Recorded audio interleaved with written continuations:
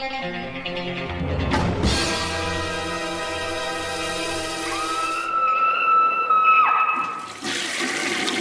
guys, what's up? Week 223, and we're going to do the drawing for the Django 4K from Arrow Video right off the bat. I have the randomizer up. It's always such a strange word for me to say. And this is not the number. Basically, it automatically starts the number when you put the data in. I have all the names listed on here, so there we go. It is 21. Check the list at 21. We didn't have very many entries, around 40 this time around, so not too shabby though. So I did it only for North America. And what was that number 21? Let me double check here. I want to triple check. Don't want to make any mistakes. Yeah, 21. So number 21 is Matt Wells, which is really strange, and he's very lucky considering the fact that he is the new patron. And I didn't rig that. I'm not smart enough to rig that. But yeah, so congratulations, Matt Wells. You won the new 4K of Django from Arrow Video. Great release, and get me your address. I'll send it out ASAP. Speaking of 4Ks, we're going to hop into the first review, and this is from Blue Underground. This is Two Evil Eyes, a 1990 movie directed halfway by George Romero, halfway by Dario Argento, and I've covered this one before. This is one that I had seen a couple times, obviously being a big fan of George Romero, my favorite filmmaker of all time, and being a big fan of Dario Argento, top 5 horror director of all time. So, Two Evil Eyes. These are both based off Poe stories. The Black Cat, I'm pretty sure you can't make a Poe adaptation unless multiple ones in one movie, unless one is the Black Cat, always in there. And the Stranger one by Romero is the case of Valdemar. The Strange Case of Valdemar, somewhere around that lines. And that's a Poe story I'm not super familiar with. It is a zombie-oriented story, which is kind of the, George Romero, they would shoehorn him into that kind of subgenre of horror forever. So basically the story follows, it's two little stories with a very weak wraparound, kind of just filming a little bit of, Poe's home place and New England area, all that kind of stuff. And so we hop into George Romero's story, and the highlight of this is the cast. It's very well acted. It's a very professionally well done and well made short. I don't think it's as strong as Argento's, but I never really found it poor in any aspect. I think it's very good. The cast in here is filled with a bunch of Creepshow alumni, including E.G. Marshall, Mr. Pratt, and there is a shout out to Mr. Pratt in here as well. Adrienne Barbeau, Billy, and she's a bunch of Carpenter movies, and then some other ones too. Tom Atkins has a nice little role in here. That's why God made fathers, babe. Line from Creepshow. I'm just quoting Creepshow here because there's, like I said, a lot of Creepshow Romero alumni. And the one that I didn't even notice for years was pointed out in the commentary by Troy Howarth.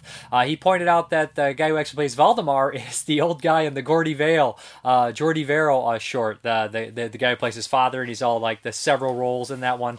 So yeah, it's well acted, it's well shot, it's creepy. Although it does seem like it would fit better as a short, even shorter version, because we have like a 2-hour feature here, and 1 hour each for each director.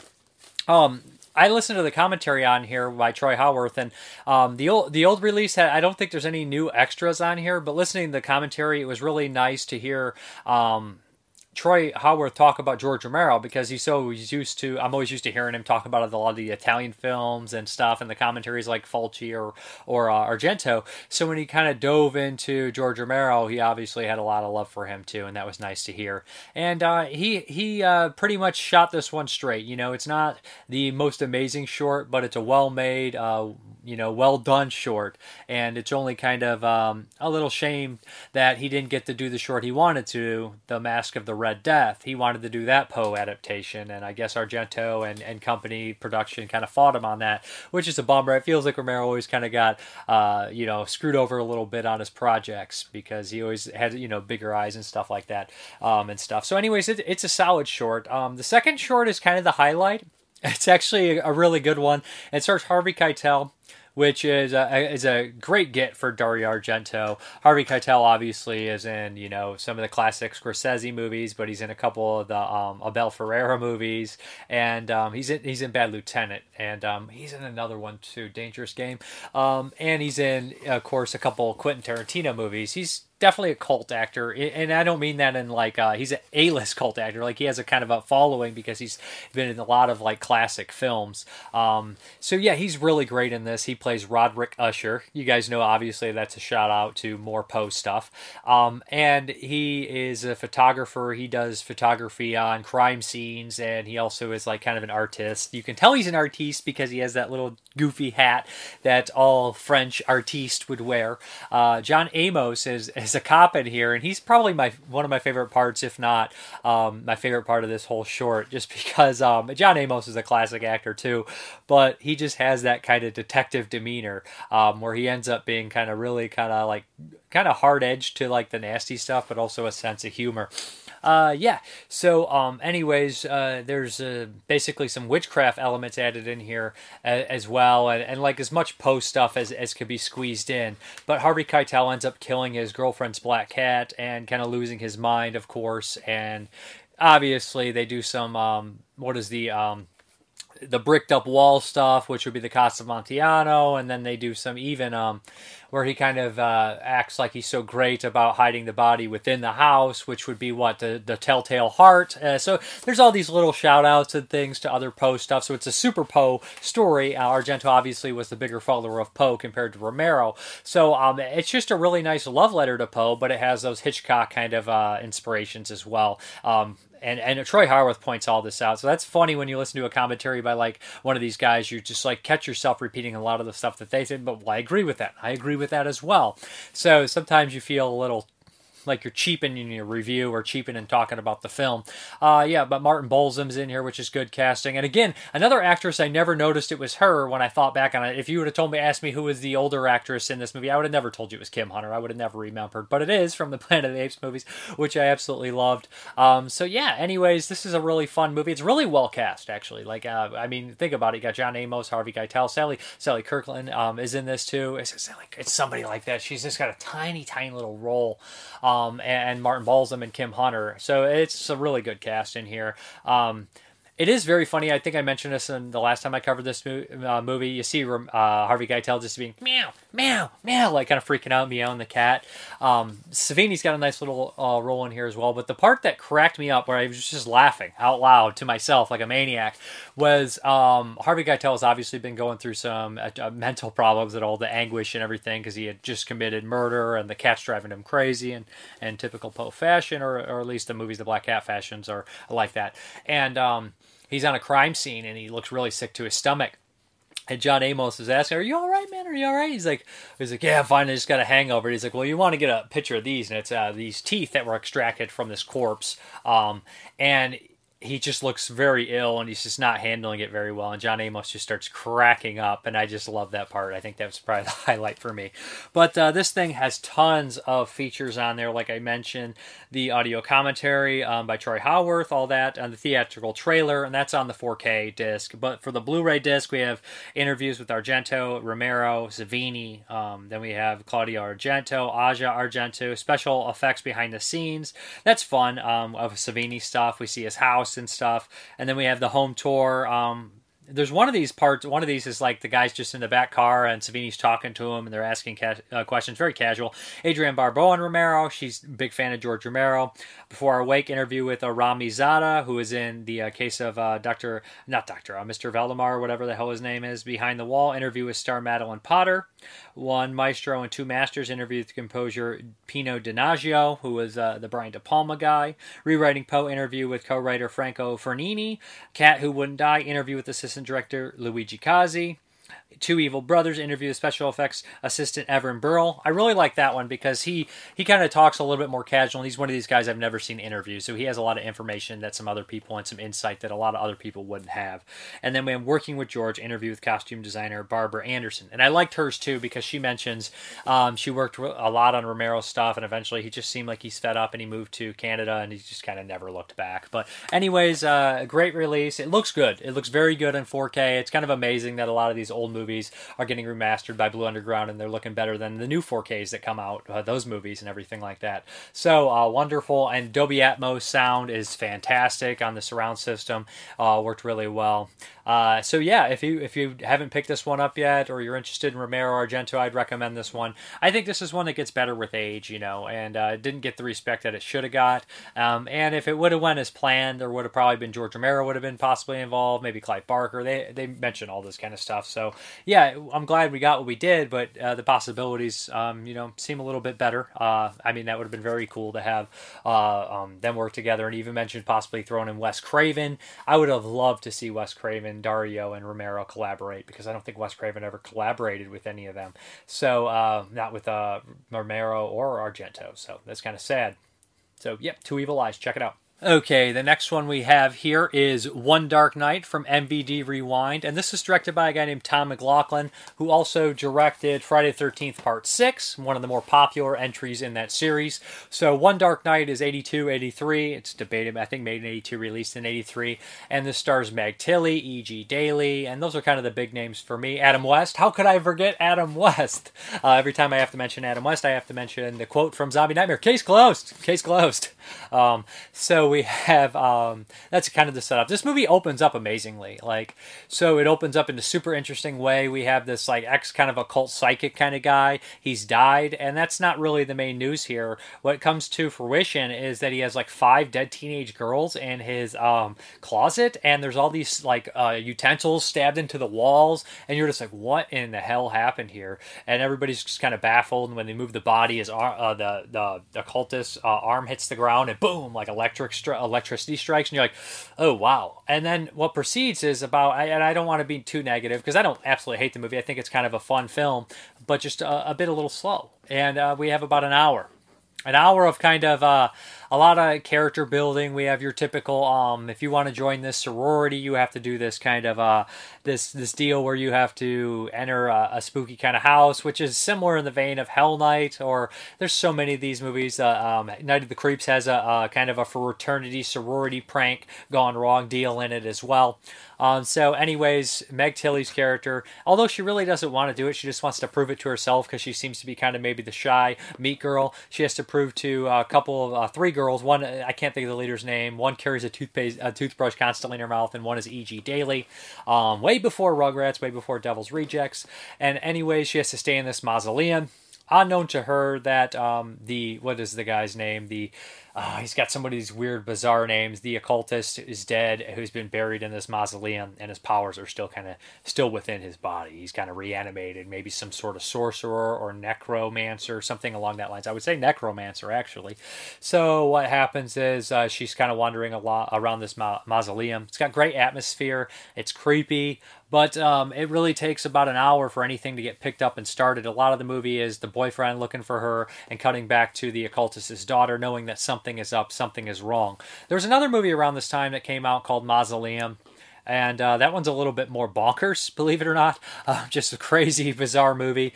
And that's why this one originally got changed. It wasn't Mausoleum, got changed to One Dark Night, if I'm not mistaken. I think that they wanted the confusion to kind of subside there. I'm not sure. But so anyways, the climax of the film is really what brings it home. And it is an amazing climax where this cultist character is the psychic guy is controlling all the corpses, and you realize that he's been feeding off people's life force or kind of consciousness to survive and use this power of telekinesis. And the way that's done is excellent. And all these corpses are flying around the mausoleum, and it's a really creepy, well done stuff. And the last 20 minutes is absolutely perfect. But before that, it's kind of a slog to get through, to be honest. I'm not trying to be too negative. And this was a PG film. I think they had Mormon financing, so maybe that's part of it. Maybe usually that stuff would be filled with bad language or TNA, and you don't need that to make a great movie. I just think that the pacing is really off in the film in general. But as far as a whole film, I do think it's worth a slight recommend because of that great ending and the setup in the beginning. But this thing is loaded with tons of special features, and I know this was originally released by, was it Code Red or Scorpion Films, one of those companies, but there's an audio commentary director, co-writer Tom McLaughlin McLaughlin and producer Michael Schroeder. Audio commentary with director, co-writer, and Tom McLaughlin and writer Michael Hayes. Interview with director Tom McLaughlin. Interview with actress E.G. Daly. Interview with actress Nancy Mott. And some of these are beefy interviews. The director interviews like 15 minutes. E.G. Daly's like 32 minutes. She talks about her career and stuff like that. Talks about Meg Tilly. Interview with cinematographer Ha Trussell. Production designer Craig Stearns. Michael Schroeder, producer. Interview with special effects crew member Paul Clemens. Alternate director's cut work print version of the film. It's SD version and behind the scenes footage. Paul Clemens photo gallery. Original trailer. Reversible artwork. And collectible mini poster. So a bunch of stuff on there. But yeah, the interviews are fairly interesting. A lot of these guys just talk about how nice it was to work with Tom McLaughlin. You get the impression that he's a pretty nice guy. And I've heard interviews with him on podcasts and stuff. And he just seems like an overall fun guy. And his movies don't have like a sense of like gratuitous nature to him. Even his Friday the 13th movie. Yes, it has some blood, but it's more of kind of a Frankenstein story in general. And it's not necessarily that gratuitous, nudity-filled sleaze fest that the previous 5 were.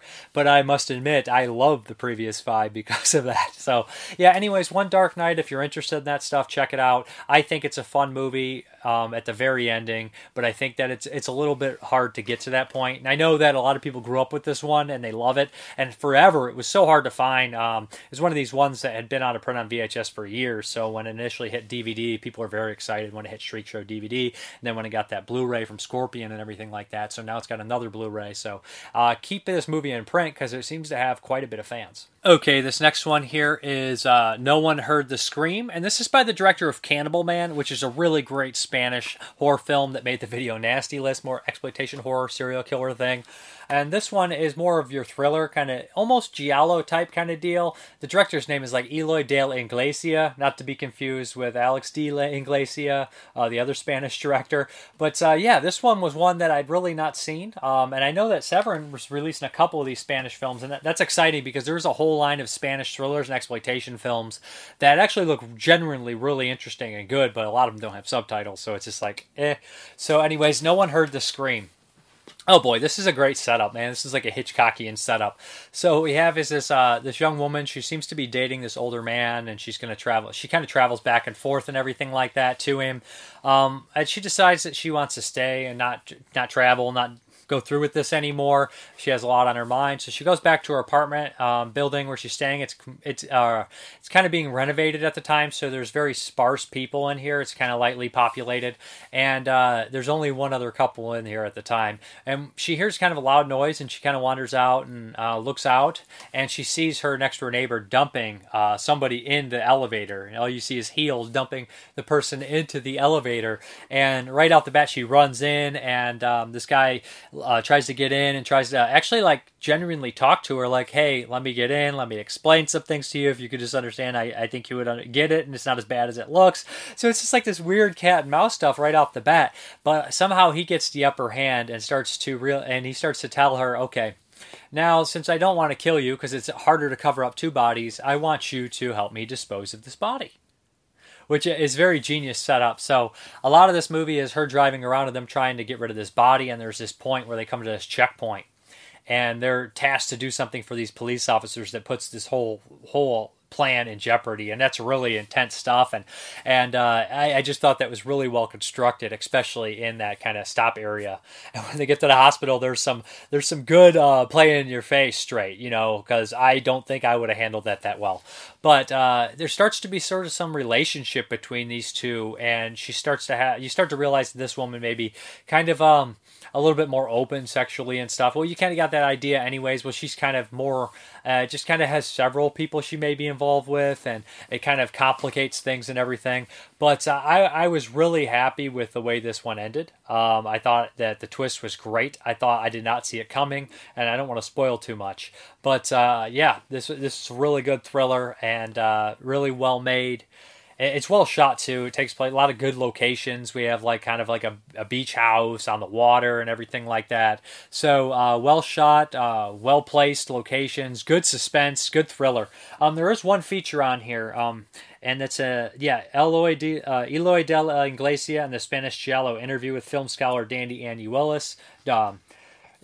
Dr. Andy Willis, sorry about that. He mentions a bunch of these movies that he's made and breaks them down and everything like that. So I thought that was interesting. And this director was openly gay, and some of the stuff he mentions in that, you can kind of tell how certain people are filmed and everything like that. But I really enjoyed this one. I thought it was very good.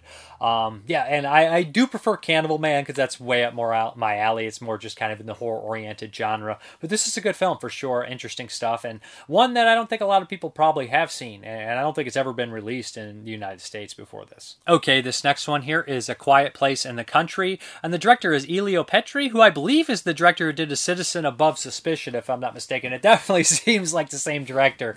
And this has Vanessa Redgrave and Franco Nero. This is a real interesting kind of weird ghost story about obsession and mental illness, and just... This is a weird one. This is a really hard film to tackle, and I'm sure this is the kind of movie that I'm sure a lot of people have spent like tons of essays on, to be honest. So we have Franco Nero, who is this kind of very popular artist, and he's with this, I would guess, kind of well-off woman in Vanessa Redgrave. Franco Nero's having he's having a problem here with his art and everything, and he just wants to kind of get away from it all. He's more of an artist and less dealing with the people, dealing with all that kind of stuff, to be honest. He can't really deal with the sales and the business, and, he wants to live for art, not for money and everything like that. So one day he is kind of, he spots this house that looks like it had been, it's in really poor shape. It has some damage from the war and everything like that. And he just is infatuated with it. He wants to rent it out so he can do his art paintings and artwork there and everything like that. So they work out a deal against Vanessa Redgrave's best wishes, because she's not unlimited money funds and everything. So he moves in there, and right away there's some sort of haunting quality about it. Every time there's a woman in the house that's not, like things kind of go towards them, bad things, especially Vanessa Redgrave. It's more so just her, like the ceiling will fall and everything. And he becomes obsessed with the woman who previously lived there. And it seems that the whole town had a relationship with this woman. They all knew her. They all were romantically involved with her, and her death was very tragic, involving a Nazi airplane and all sorts like that, a gunning plane. So, like, as he starts to dig deeper in the story, we start to see him kind of unravel. It's very, very stylized and weird, like kind of how it's shot. Very, very 60s, if that makes any sense, kind of like the art style and everything.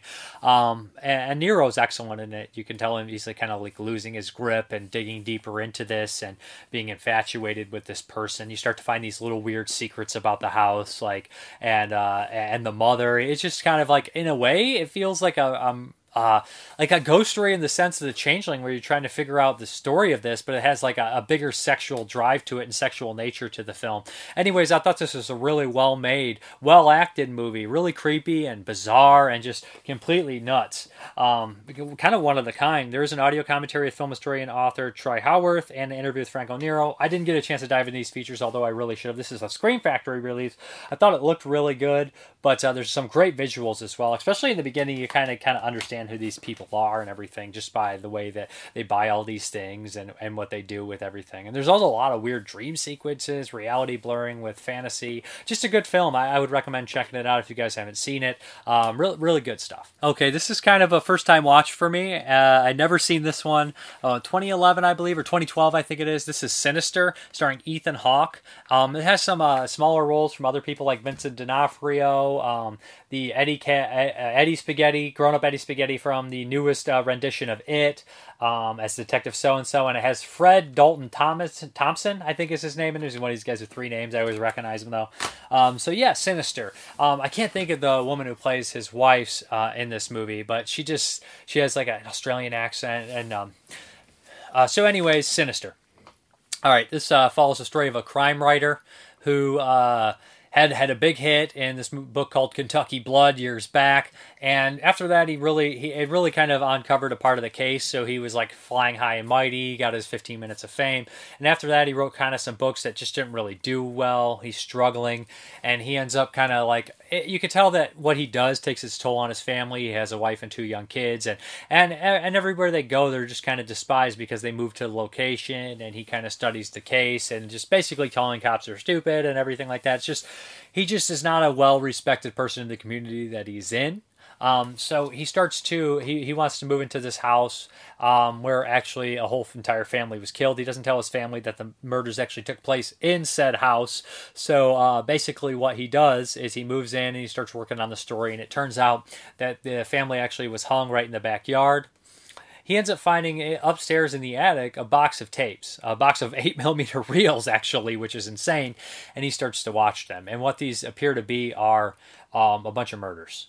And he starts to dig deeper and try to figure everything out. And he starts to get help from one of the deputies in the area, Deputy so-and-so. And they kind of form a shaky friendship, and Ethan Hawke starts to see creepy things around the house. The missing children of all the cases, every case had a missing kid, and they all seem kind of tied together, and he starts to notice this strange character who's in all the 8mm films that some drawings he's found refer to him as Mr. Boogedy, but in reality he's Begould. He's like some sort of demon of some sort, possibly. But so it's generally very creepy. It's a very good setup. I love the idea of including the 8mm films, and the interactions he has with the sheriff, Fred Dalton Thompson, are amazing. Like in the very beginning, he has this interaction, this discussion with him, and he says, Kentucky Blood you got that right. It was a very well-written crime story, but your other crime stories, and he starts breaking them down and saying all these things, and it's just their interactions are really great between them. The interactions between him and Deputy so-and-so are very good as well, and Vincent D'Onofrio comes in a small role as kind of like an occultist expert doctor, and he kind of shines some light on some of the video footage and some of the objects he sees in there, kind of breaking through on the case. But yeah, it's a dark movie. Genuinely, it has some good scares, and a lot of the scares come from the 8mm films for me.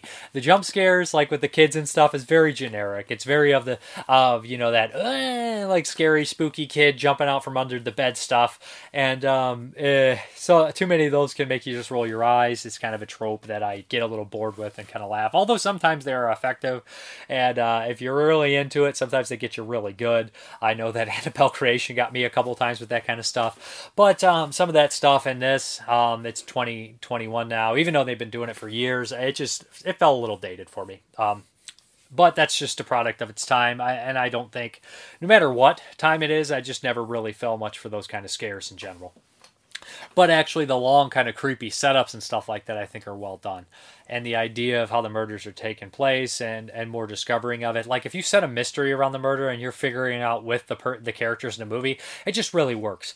But I did have some problems here. The wife obviously has some issues with what he's doing, and good reason. I mean, Ethan Hawke in here, he's so immature. He had that one moment of like fame, and he doesn't feel like he should ever have to do any of that stuff ever again. Like he's like, oh, this is my dream. I don't want to have to teach or write textbooks. It's like, God forbid you have to work for. I know he's working on that, but it's like it just becomes a certain point where you're like, oh man, how immature and spoiled and egotistical are you that you might have to, break your back a little to provide for your family. And you kind of see that they just bought this house and they have a second mortgage, and then you see their old house and you're like, man, talk about house poor, talk about living without of their means and just not thinking straight before they did something like that. I mean, it's just, once you have one book sale, you're just going to think you're set for life or something like that. And you see the interviews with Ethan Hawke, and they're obviously trying to set that up, that he has some ego and he's obviously having some sort of turmoil within himself and everything like that. And it's there, but it still doesn't make me care much for the character of Ethan Hawke in here, just kind of being a very egotistical, selfish person in general, putting his kid's life at risk. So, like, you never really feel much for him. I don't, at least. And I never really captured maybe the obsession. He doesn't have so much like an obsession going down that rabbit hole like you would assume a character like Frank from Hellraiser had. I feel like some of these characters get like this deep obsession, like the character in Pi. Like that guy he's crazy, possibly, but he's also obsessed, and I get that obsession, or something like that. I never really got his obsession in here. I felt like it was more of an ego drive, so you're just like, I just don't really... His motives are aggravating. I know he wants to provide for his family, but he also comes across as such a little baby, and just not very smart for being a writer. But I guess that's maybe the reason he only got it right once and not a couple times, and maybe just became like an exploitative guy trying to make a buck, and he's fighting with that his whole time, which is interesting enough, I guess, and especially made by an artist's point of view, it could be even more interesting, but doesn't make me want to watch him. And I don't need to like a character to find him interesting. I just think that a couple different changes here and there could have made him more interesting, because he has some interesting stuff about him. When him and his wife argue, it comes across really melodramatic in a cheesy way, where it's just like Lifetime original kind of stuff. And I felt like this director's other work, Exorcism Emily Rose, had a lot of Lifetime original shit in it too. So maybe that's just his style, but I cringed sometimes when they were arguing. It just felt really cheesy, and it's kind of funny because she's like the most well-spoken human being on earth. It's just like your college professor yelling at you with every word in the vocabulary. So it's just like, oh man. But it just came across corny for me. And I never really cared much for the family. They didn't seem to have much character. That's just my personal... Ethan Hawke did. So I kind of gravitate towards side characters anyways, and I felt the side characters were better done in this movie than the main characters. Not in any really acting part to their family. It's just maybe they're more interesting to me. Detective So-and-so, or Deputy So-and-so, was really fun. I think that guy's a good actor. I think he has a good presence, and I think he has a good mixture of comedy and seriousness, and I like that guy. I liked him in it, too. Vincent D'Onofrio's always good, and Thompson's always a very solid actor, so no complaints there. So, part of it's really good, and part of it's kind of cheesy, but all in all, I think it's a really good movie. The ending is a knockout, and I like the twist, how the killings happen and everything like that. So Sinister, a good movie, one that I had never seen, and good character design on the actual villain too. So check that one out. Something about somebody watching 8mm film or finding clips online or rewatching videos and seeing things they didn't notice first is just I'm a sucker for that kind of stuff. See like No Roy the Curse is one of the better ones at that. So, and what is the Occult is another great one by the same director, Koji Shichirashi, or whatever the hell his name is. So anyways, Sinister, check it out if it sounds like it's up your alley. I do think it's worth watching. Okay, this next one is the remake of Maniac. Okay, so you guys know me. I'm a big fan of the 1980 Maniac by Bill Lustig. It's one of these ones that it just never really gets old for me. Pop it in any time. It's had so many releases: VHS, DVD, Blu-ray, 4K, and every time I watch it, and I love it, and I have no complaints about Maniac. Joe Spinell, he's a king, right? So take me back to 2011 or whenever they announced the remake of Maniac, and they said, Elijah Wood's starring in it. And I was like, what? I don't understand. This is years ago. I was a much dumber person, and I've not gotten that much smarter. But I was just like, Elijah Wood? Why did you put Elijah Wood in that role? That's so weird. I just don't get it. And then I kind of come to, when I finally watched the movie, I was like, oh, because they're going for something different. Different, but the same, which I think... Somehow you want to remake it, so you remake it, but you kind of capture the original spirit of the original somehow, or show shout-outs and love to the original. And I do think that this remake does that. This is produced by Alexander Aja, and this director, I think he only did another one called I, Devil, which I reviewed years back, and I don't remember very much. This one's the much better film. So basically, it's all point of view. And so you think voyeur, it's kind of perfect for a serial killer film. It's a point of view movie, which puts you in the element, makes it very creepy.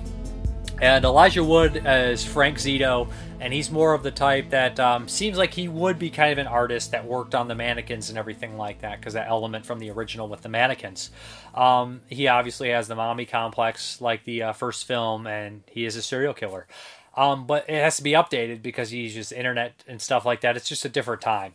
So right in the beginning, they show this kind of murder where he's watching point of view, and that point of view stuff reminds me of the stuff right out of Henry Portrait of a Serial Killer, where they have the camera and Otis is out the window and he breaks it and he's like, why'd you stick your head out the window? That whole scene right there, like all that, like just the entire movie's kind of like that in some aspects.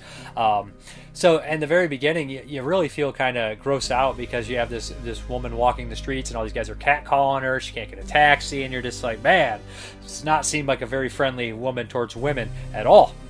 And he kind of takes advantage of that, and he ends up following you in her apartment, and a brutal murder takes place.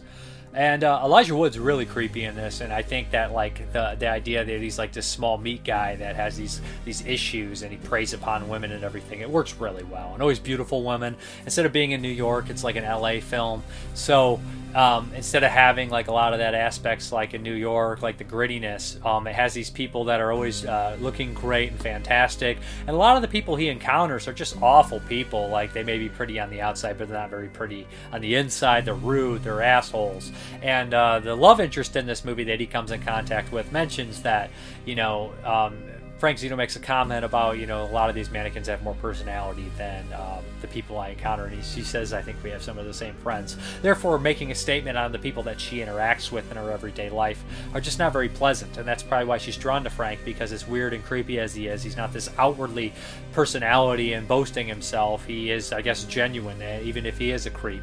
And she also, I believe, is French, so maybe she's not picking up on a lot of these social cues in America that this dude's a nut. Maybe those are international social cues. I don't know. I've never been too many out of the United States. But if you've seen Frank Zito in the Maniac remake, he's a creep right off the bat. But it's Elijah Wood, so he has that nice look to him, kind of friendly, non-scary, threatening look to him too. So people put their guard down. There's a second kill in this movie, and the first kill in like the first 20 minutes, and this second kill is the most unpleasant. They use like an internet hookup, and just the interactions, and this girl comes onto him strong, and it's just really creepy, and it's just really explicit and perversion and voyeurism, and it's really well done at the same time. So I like that they kind of play more on the mannequins here, that he's like talking to the mannequins, and when he looks at them, he sees them as actual people, which ties greatly into the ending here, which is also a great ending in the original. But I just think this film works really well, and one of the biggest proponents, not proponents, I would be the proponent, but one of the biggest positives about the movie is the music by Rob. I think Rob, did he do a lot of the, did he work on the Refn movies, or am I mistaken? Maybe not. But anyways, his score in this movie is top-notch. It's one of these creepy movie scores that just elevates the movie to next level. And the next movie I'm going to talk about has one of those as well. And I really think the score in this film bumps it up an entire star. It just fits perfect. It's creepy. Genuinely a great score. Elijah Wood's great, fantastic performance as well. The ending I love. I love the ending of this movie. And you see how he interacts with other males. How this male is really aggressive towards him, and he doesn't do anything about it. Like, he's just such a wimp. And the ending is very satisfying. A great shout out to the original, for sure. And they do end up redoing the poster scene, which is lovely. It's kind of a lovely visual shout out there. Anyways, I would really recommend the remake of Maniac. I know a lot of people probably don't love it. I do like the first one, the original, better, just because the aesthetic. I'm just more of a 70s, 80s kind of aesthetic guy, so it's gonna speak to me a little bit more, and that real gritty feeling. But I think this one is a great update. And switching it to LA, I think, works well too, because they even make a reference to it. I thought the girl says, "I thought you would be like this long, black-haired, pockmarked, greasy." Like, they're kind of hating on Joe Spinell there a little bit, but hey, I get what you're getting at. But leave Joe alone. Joe's the man. Everybody loved Joe Spinell. So, anyways, good film. I really enjoyed this remake. It's probably, when I think of remakes, it's probably one of the better ones, along with The Hills Have Eyes, who Aja was involved with as well. So, and I mean, the classic 50s remakes to 80s movies are the best, but when we start getting in that frame from like these ones, I would say this one and Hills Have Eyes are both great remakes that stand out. I do like the Night of the Living Dead 1990 remake probably better than any of them too, though, because I'm a sucker for Romero-style films. It's a Savini-directed movie. And what else? I'm trying to think of a couple more. I don't hate the Dawn of the Dead remake. Don't love it as much as I used to, but I don't hate it. I like it. Anyways, Maniac, great movie, great. Okay, I had not watched this one for a very long time, and it is 2013, It Follows. I saw this one in theaters, and I remember just being really stood out to me and being visually amazing. And again, the soundtrack made this freaking movie. The camera work and stuff like that works really well too. The long shots, and you know something's in the background, you're not sure what it is. It just, all that stuff works really well in this movie. So It Follows kind of took the world by storm when it came out. It was a very popular movie. And it's just a weird plot, kind of one of these ones that takes elements you think from like, I want to say kind of Nightmare on Elm Street with the suburban kind of life, but also maybe Soul Survivor at the same time and Final Destination. It feels a little bit like these kind of movies, but also its own deal. So we have this, the opening of the movie is fantastic. We have like this music kind of building up, and it just sets the tone here. A girl runs out kind of like underdressed, and there's leaves on the ground, everything like that. And it just, I don't know, it captures suburban horror perfectly. And one of the only movies that I think does that as well is, you know, kind of Craven stuff, early suburban horror, like Nightmare on Elm Street. I feel like upper middle class suburban horror, Wes Craven had that down on lock, right? So I think that this one feels most kind of like a Wes Craven movie, if that makes any sense in some ways. And again, it's better concept than, I mean, I don't want to say the execution is poor because it's not, but some of the story stuff you start to question. You're like, what, how this, how, and I don't really have that big of a problem with it, but you could probably poke holes through some of the logic and the stuff that's going on. But then again, if you're basing the logic of the story, how it works, you're basing it off a person who doesn't really know either. So what happens is we have this, I think they're college students, college age kids. She, has a group of friends, a sister and that, and she has like a neighbor boy who's like kind of obsessed with her, childhood friend and everything like that. She ends up going on this date with this young man, and one night they have sex, and he ties her up afterwards and explains to her that she has been infected with something, like kind of like a STD, but now that there's something that's going to constantly be following her. And he tells her to wait, it's going to show up eventually. They're kind of like in a deserted area, like this burnout building and everything like that. And there's a lot of that kind of stuff in here too. They'll go to like Detroit and film there and all these abandoned houses, and it just really leaves a great atmosphere, especially when you have that music kick in. You're just looking at kind of messed up houses, drug houses and shit like that, and kind of industrial areas completely torn, worn down, and then you have that music come in and, you know, something's following you. It's just alone that's really good stuff. But so she ends up spotting this naked woman walking towards her, and only the people who are infected with this can see it, and it's like a chain. So if this thing that follows you kills you, it goes to the person that gave it to you, and so forth until it ends. But it's just a strange idea and a great concept, and very creepy. So basically she starts to lose her mind a little bit, and her friends are trying to help her as much as they can, and soon most of them realize that something is going on. There's an invisible force that they can't see, that only she can see, and it can take multiple shapes and different shapes, and the choices that it picks are some people she knows, some people that will make it easier for them to get in, other times it'll make it harder for them to get in, and it's just like strange, and sometimes just to make it more of a scary figure and everything like that. So one of the really good scares in here is when she's in a college class and she looks out the window and there's this old woman kind of like in like a nightgown, like a hospital gown, walking towards her. I thought that was really effective and everything. So there's some logic, like at points you're like, well, you start to question, like sometimes it's not following, it stops, or how do you know, if you lock the door. It's just kind of one of these questions where you're like, I don't know the science of it, but I guess it's supernatural, so it's hard to determine. And I know some people complain that, well, they set the rules here and then they break the rules. It's like, yeah, but the rules were explained to you by a young kid. And I know people would be mad about Nightmare on Elm Street too. He gets you in your dreams, and then like, but nobody complains that he's pulled out of the dream at the very end. But like, that's the first movie. They're setting the rules in the first movie. Well, this is the first It Follows. So if the rules change halfway through It Follows, it's still setting the rules. You know what I mean? Like, now if you're complaining about a sequel that breaks all the rules, like 28 Weeks Later, that doesn't even seem like it's a sequel to 28 Days Later, or Nightmare on Elm Street 2, which is just kind of like not a sequel. You know what I mean? The rules are all messed up. But when you start getting into the science of supernatural figures and trying to like say what the rules are and what not, although 28 Days Later, 28 Weeks Later, I think is a little bit more kind of be held responsible because it's like, you know what I mean? It's a little different. You know, it's not necessarily supernatural, more a scientific experiment, hell gone wrong.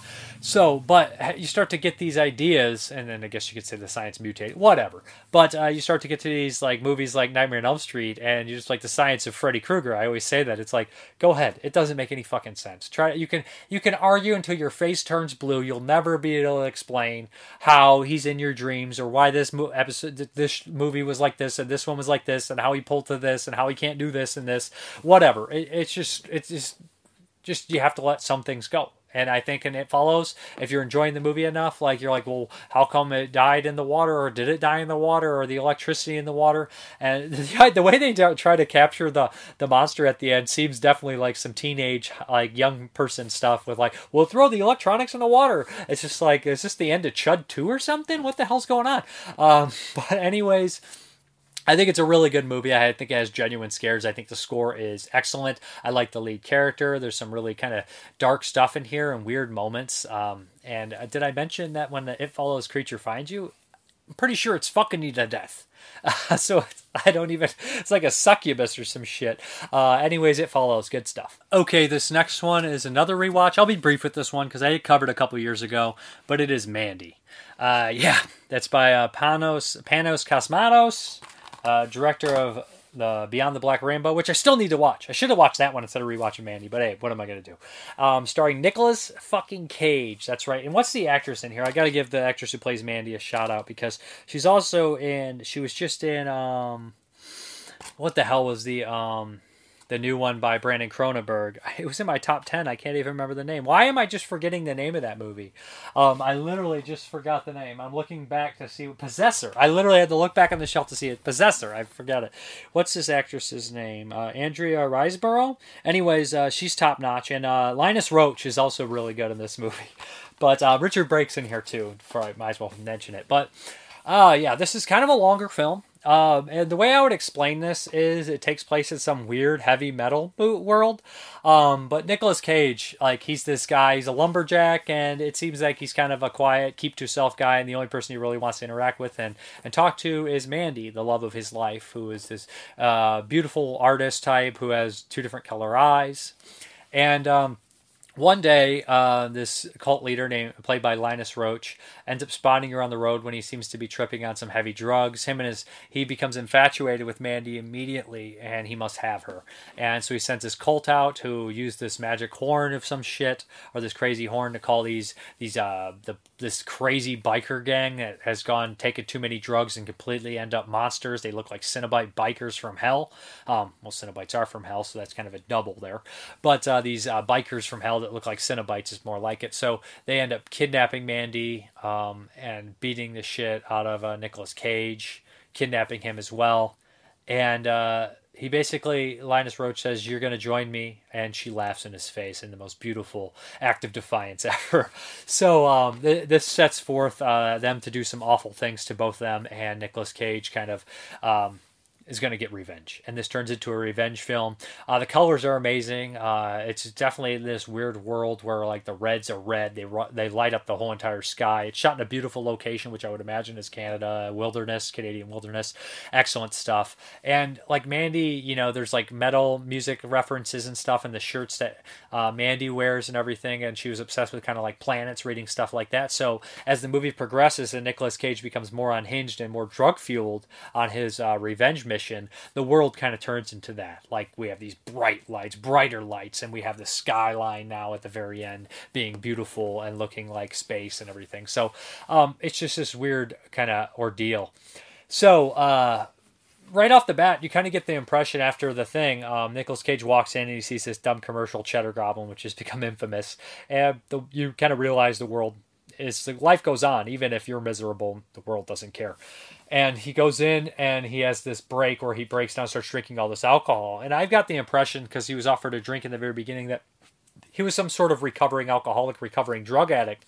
And seeing Mandy, and we see their interaction at the very end of the film when they first met, and he's wearing the shirt, his favorite shirt, if anybody's seen this, the interaction and him meeting Mandy and being together, he kind of cooled off and became a different person. He calmed his violent streak, and he seems to have some know-how of violence when he is in his encounter with Bill Duke. So he kind of calms himself with Mandy's presence, and that's all that matters to him, and maybe all that matters to her is Nicolas Cage. So after that happened, like, he kind of lets loose, and he starts to lose it. He ends up going and visiting an old friend who is Bill Duke, and that encounter is my favorite in the movie, probably, because Bill Duke just can deliver any fucking line. He's just such a great actor. If anybody doesn't know who Bill Duke is, he's an actor that pops up in a couple Arnold Schwarzenegger favorites, Commando and Predator. He's Mac in Predator, one of the best characters, hands down. Turn around. I don't care who you are back in the real world. I'll bleed you real quiet. Love that. But he's also a director, and he directed some movies like Hoodlum and Deep Cover. He's just a really talented guy. A Menace to Society, he's got a great role in that. You done fucked up, you know that? I used to say it all the time. He's like, you said you bought the bottle of beer. Anyways, he's just a fantastic actor, and he delivers his lines so well in this. And it was just, when I originally watched this, I was just taken back how great Bill Duke was with Nicolas Cage and their interaction. I was just like, holy shit, it's Bill Duke. Get back with Nicolas Cage. It's so cool. It's like a fever dream. I never imagined Bill Duke being in this movie, and then I see him, I'm like, that's some good stuff. So he basically starts his revenge-filled crusade. And he fights the bikers first. And he doesn't have good chances, according to Bill Duke, but hell, it's some excellent, crazy stuff. These bikers are gross. These are like from a different movie sometimes, you know what I mean? Like, you see like some of the carnage they've caused, and one's got this 7 deal going on, if you guys know what I mean, and I think you do. There's some Joe Bob for you. When I say 7, I'm talking about the lust crime there. So yeah, and he ends up fighting them, and he goes further up to get the cult, and fighting and just massacring people, and the kills are more brutal than most slasher films, to be honest, and just bloody, and the colors are amazing, and it gets over the top until there's a fucking chainsaw fight. And any movie with a chainsaw fight is a movie that I want to be a friend of. So the only ones I can think of are Texas Chainsaw 2 and Motel Hell, which are both bonkers ass movies. And I think this one might be more bonkers. Maybe not than Texas Chainsaw 2. It's kind of hard to do, but maybe. So anyways, it's just a beautiful, colorful movie. Nick Cage going completely insane. He's used right. And that first line in the beginning was like, you ripped my favorite shirt. You're just like, what is wrong with this guy? And then you see why it's his favorite shirt. He was wearing it when he met Mandy. So there's lots of beautiful things here. The bad guy is great. He's doing the best Richard Lynch ever. If you can't get Richard Lynch, get this guy. But I'm not saying that as an insult to him, because the way he delivers his dialogue is great. Just kind of like the Richard Lynch thing, you know what I mean? It's just like the right amount of raspy voice. But I just love it, especially when he's laying in the bed the first time you see him. Kind of has this big dialogue when he's like, and he's talking to the woman, he's like, you disappoint me. It's just such a Richard Lynch kind of deal. Anyways, he's one of my favorite actors, if you guys haven't realized that. So yeah, anyways, just a great movie. Really enjoy it. Lots of colors, lots of violence, lots of revenge. I love my revenge. And I know that I've heard interviews with the director Panos Cosmatos. He's the son of George P. Cosmatos, who did some of my favorite movies, Tombstone. He mentions that he wanted to do a revenge movie. He's watching a lot of Friday the 13th. He's watching Death Wish films. That's kind of really what he wanted to go for, and I love that. So anyways, just an excellent movie. Really, any movie that has Cenobites as well is probably okay in my book. So Mandy, great stuff. Okay, this is the Patreon pick from Jonathan Wilhelm, and he picked a legendary classic, Beverly Hills Ninja. That's right, with Chris Farley. Okay. This is 97, 98. I'm a big Chris Farley fan. I think everybody was. I was born in 86, so I grew up watching SNL. I used to rent the old tapes. Me and my cousin, The Best of So-and-So. We used to watch all that. We like the old SNL, too, from the 70s. Not so much the 80s, but we love the 70s and 90s SNL. Chris Farley was such a funny guy. You know, Tommy Boy, I would vouch for any day. I think it's a genuinely great movie on top of being very funny. Black Sheep, I think, is good. Almost Heroes, not so much. His roles in stuff like Wayne's World and Coneheads were very fun. Airheads, he's very funny in it. I'll improvise. Dirty Work, one of his last roles, he's absolutely golden in. So Beverly Hills Ninja was kind of like the one where he was just the main guy. It was kind of a vehicle for him, okay? It didn't get very good reviews. Most people consider it trash. I read places where Chris Farley didn't like it. I don't know how accurate that is. I know that he was bummed out. Maybe it's true. But the thing is, as an 11-year-old kid, Beverly Hills Ninja was about the funniest thing I've ever seen, okay? And rewatching it as an adult, all right, it's not as funny. All right, I get it. It's just a comedian that you either like or hate, just doing his, hey, I'm dumb, big guy. And you know what? I don't care, because I like that guy so much that I'll watch him do anything. I'll watch him just do nothing, all right? So I'm a fan of Beverly Hills Ninja. I'm not going to stand here and tell you it's the golden thing ever. It's gold. It's amazing. It's super clever. But I enjoy it, and I think it's funny, and I think it's decent for what it is. I think it is good for what it is at points. So let me just explain the plot. It's probably something. Just one of these dumb kind of plots. Okay. Chris Farley was this kid that washed up ashore this island, I imagine, this isolated location, and it was ran by ninjas. They had no choice but to raise them themselves. Chris Farley ends up growing up to be he's this white guy, the only white ninja here. He's trying to become a ninja. He's a klutz. He's an idiot. He screws up everything.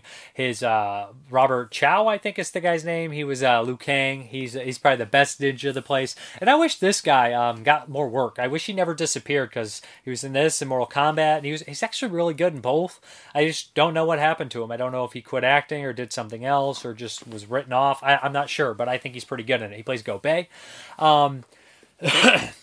Anyways, one time's when all the ninjas go out, and he ends up kind of staying back, and this woman shows up named Sally Jones, which isn't a real name, but Hagaru of the Takadora Dojo doesn't know that. So she convinces him to kind of go to Beverly Hills and spy on her boyfriend. Or no, he's not even in Beverly Hills. She's from Beverly Hills. Spy on this guy who's making a deal in Japan. He witnesses a murder. He actually gets blamed for the murder because he's an oaf. And he decides to go to Beverly Hills and find her, and just kind of figure out what the hell's going on with the case. The sensei, or the master or whatever, doesn't really trust him to go alone, so he sends, of course, Gobei with him to keep and be his eyes and ears and kind of protect him. What we have here is a fish out of water story of Chris Farley just going to the most fancy hotel, using gold to get in, and just being an absolute oaf and idiot. It's very funny. You know, he puts his shoes outside the hotel, they keep getting swept up, jokes like that. Chris Rock is in here as a person that's like a bag carrier at the hotel, and he ends up being his disciple and everything like that. And Chris Farley is teaching him a whole bunch of stupid shit. We have a role in here by Will Sasso, who actually worked with in Happy Gilmore too, which is crazy because Will Sasso was like 20 when this movie was made. Will Sasso always just looked really old. He's from Mad TV, so he plays Chet Walters, ink specialist. Nice jacket. Who shot the couch? Still laugh every time, but his performance is really funny in this. So basically, Chris Farley falls in love with this woman and does everything, but he's kind of being used at first, but it's a lighthearted comedy, and it kind of comes through at the very end, right? Some of the fighting I think is fun. At the end, I think it's really hype-inducing when Farley freaks out and he's like, I may not be one with the universe. But he's like, I may not be the best ninja. I may not be one with the universe. But that whole scene where he's like defending his friend is great. Like I said, I really like Farley.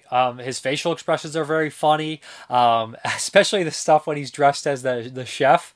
Like a lot of this stuff seems like it's taken right out of like the old like John Candy playbook here, like Who is Harry Crumb, where he has that dumb that beard on Harry Crumb.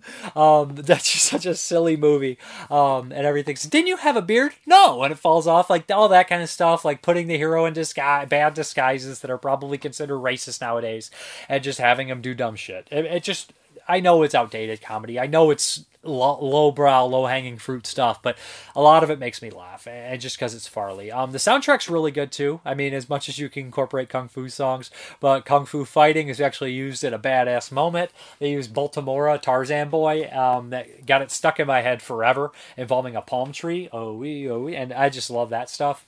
Yeah, it's just a goofy movie. I quote it sometimes. It makes me laugh. It's dated for sure with the humor style, but there's this part in the film that I still love, where it's a main, like, it plays out like a video game too, where you fight the cheap ninja guys, and then you get up to the boss, he's got a machine gun. It just feels like Streets of Rage or Final Fight or some shit. So the main bad guy, at the end, he has a machine gun, and Chris Farley's running around the factory hiding. And like, there's this, you're at the point of view of the main bad guy. He got the gun, and he looks at this pole, and he sees this big white thing hanging out. It looks like Chris Farley's gut, so he shoots it, and it like this stick with like a pillow falls over, and then you hear, "I'm over here," and then he walks behind the pole, and it's like clearly like CGI, and he's like impeccably hidden behind this, and I just laugh every time because it's so dumb. And he's like, "I'm over here." Also, the part that gets me is like Martin Tanley. I used to do it all the time. So like I said, it's hard to dislike something that has become embedded in your soul. Okay. But I'm not going to stand here, and also I'm not standing, but I'm not going to sit here and be like, no, this is a 5-star movie. I don't care if you have objective facts that it's not. I'm not going to tell you that, but I'll tell you what, I like it. I now stand by that. Beverly Hills Ninja, fun, although cheap, cheesy, but hey, it is what it is. Okay, let's hop into those 1970 movies. Though sometimes beaten back, he came again and again against the enemy, till at the end he came alone from the bloody field, for he alone could triumph. This was a Dracula indeed. 1970, President Nixon ordered American troops into Cambodia.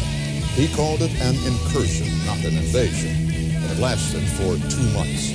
The purpose was to destroy enemy bases and supply lines. At times, that mission was extremely dangerous. Marcus Welby, MD, and the Dick Cavett Show will not be seen tonight, so that we may bring you live color coverage of the 42nd Annual Awards of the Academy of Motion Picture Arts and Sciences. The Jimi Hendrix experience is over. The acid rock musician died today in a London hospital, apparently from an overdose of drugs. Headquarters in Washington, I'm Howard K. Smith. I'm Harry Reisner in New York. These are tonight's headlines. Rail service across the nation is crippled by the continuing strike of the Railway Clerks Union. President Nixon meets with newsmen in his first nationally televised news conference since late July. Defense counsel says that Lieutenant Calley had orders from higher up to kill every living thing in July. And Secretary of State Rogers pledges that American troops will not be sent back into Cambodia. Howard? Reports tonight on the rail strike from Gregor's. And after she let the devil fornicate with her, making the men impotent. All right, the first one up is Death Occurred Last Night. By the director here has a name, so I'm going to have to Dusado Tessari. And he did a couple horror films, but he also did the Pistol for Ringo and Return for Ringo, which Arrow put out a while back and I covered. So Death Occurred Last Night. It's not necessarily a horror film. Barely a giallo, more of a police procedural, but it has a good mystery element, and it's a very dark film. Man, this is a bummer of a movie, but it's actually really good too. So we have Frank Wolf and Gabrielle Tinti are these two detectives that are kind of assigned to this case of this missing girl. This missing girl is like, she's older, she's like 20, but she's has the mentality of a 3-year-old, and they explain her as being a nymphomaniac.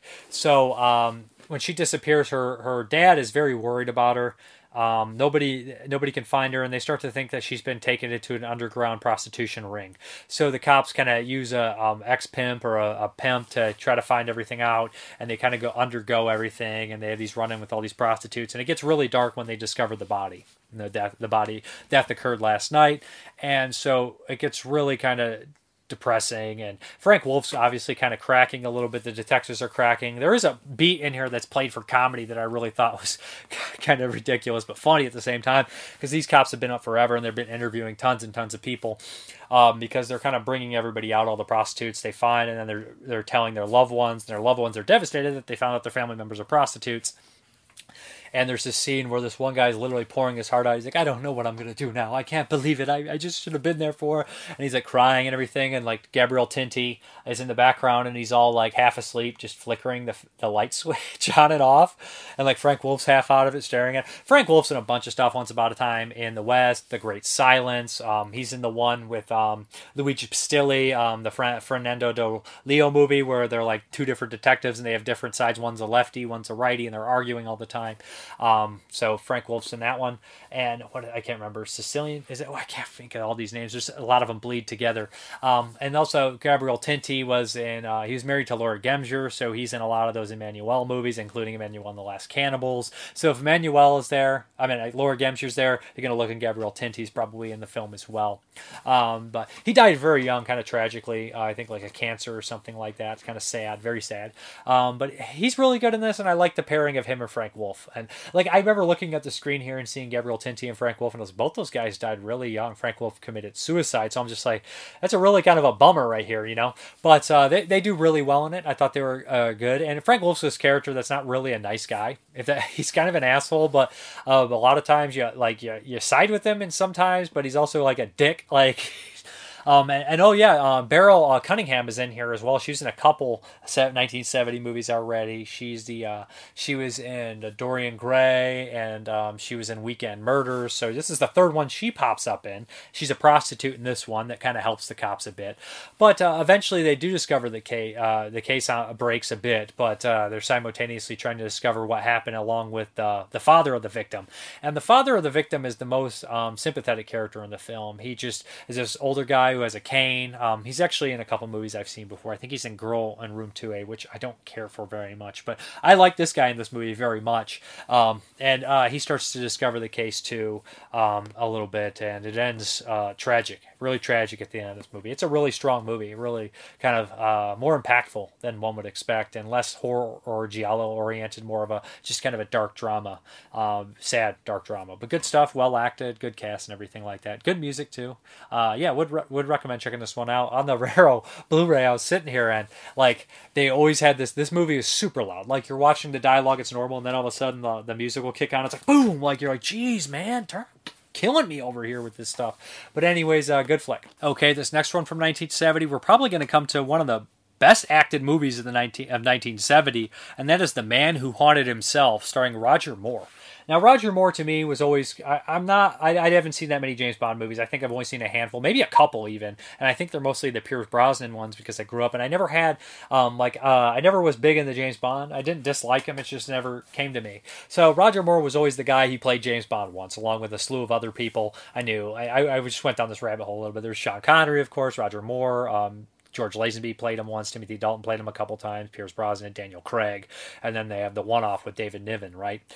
So those are all the Bonds. And I just knew kind of the history of Bond because I found like just that who played them was interesting enough. And Roger Moore did quite a bit of them. I think 7 or 8 Bond movies. So he had like kind of a...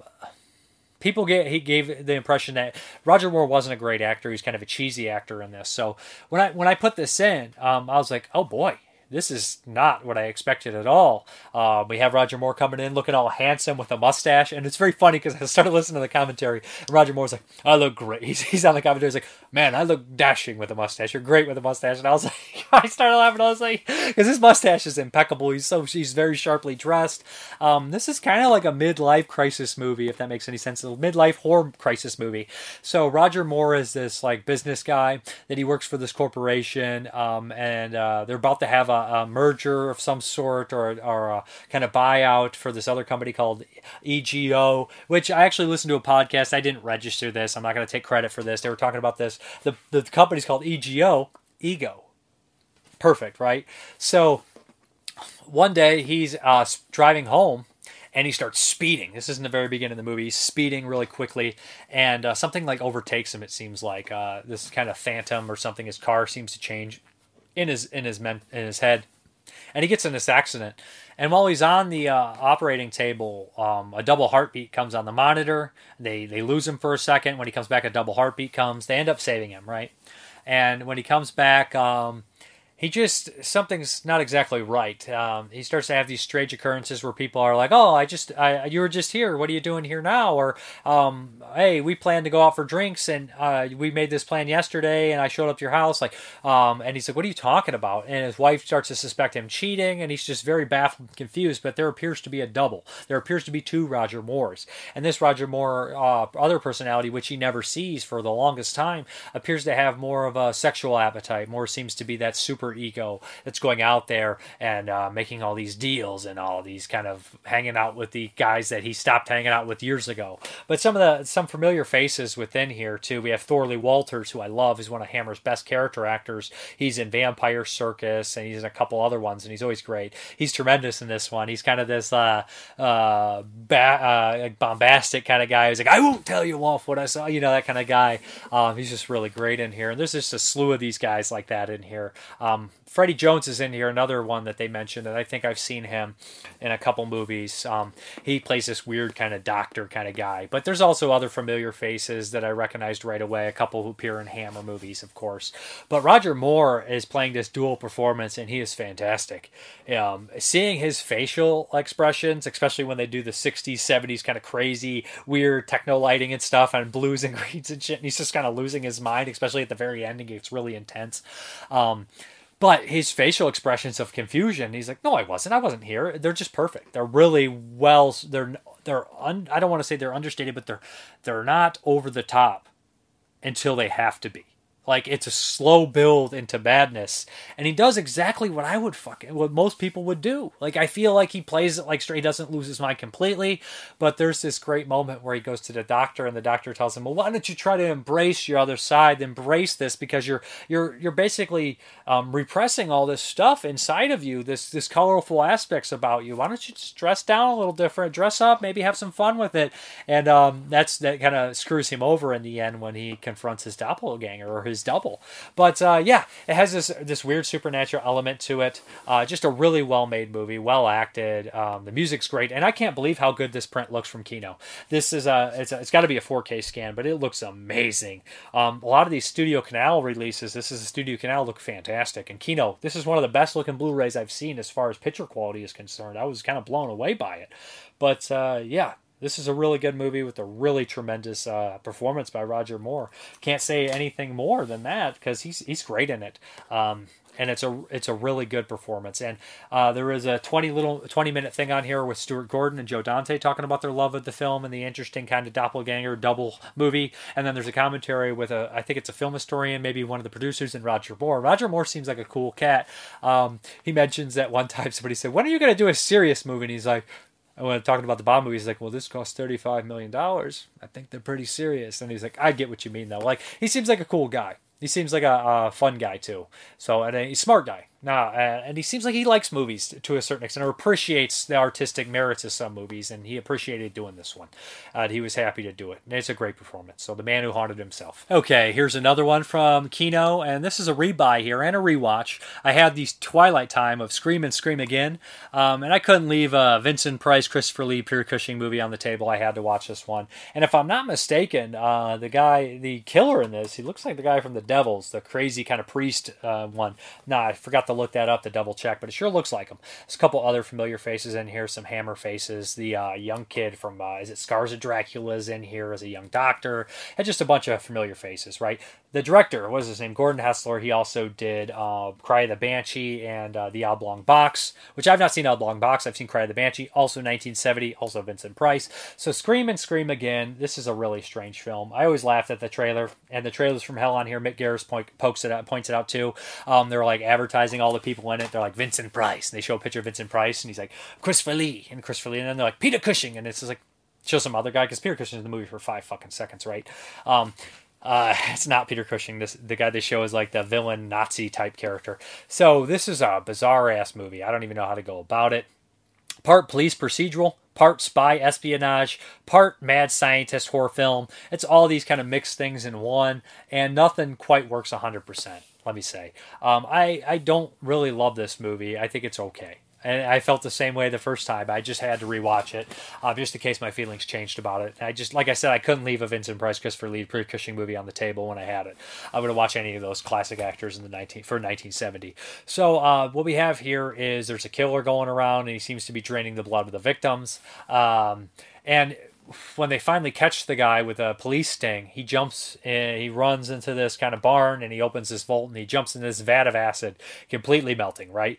It turns out that the vat of acid is Vincent Price. Vincent Price he's a scientist, and the funny thing is one of the first victims was actually worked with Vincent Price, so kind of all eyes point to him. We keep cutting back to this weird kind of like, they're not Nazis, but they might as well be Nazis. They're part of this weird country, kind of like building power and everything like that keeps all their people that live there under like the Iron Fist, or whatever the hell you would call it, Iron Curtain, whatever, I don't know. So anyways, they're Nazis for the sake of the movie, and this guy is just super strong and super weird, and seems like a sadist.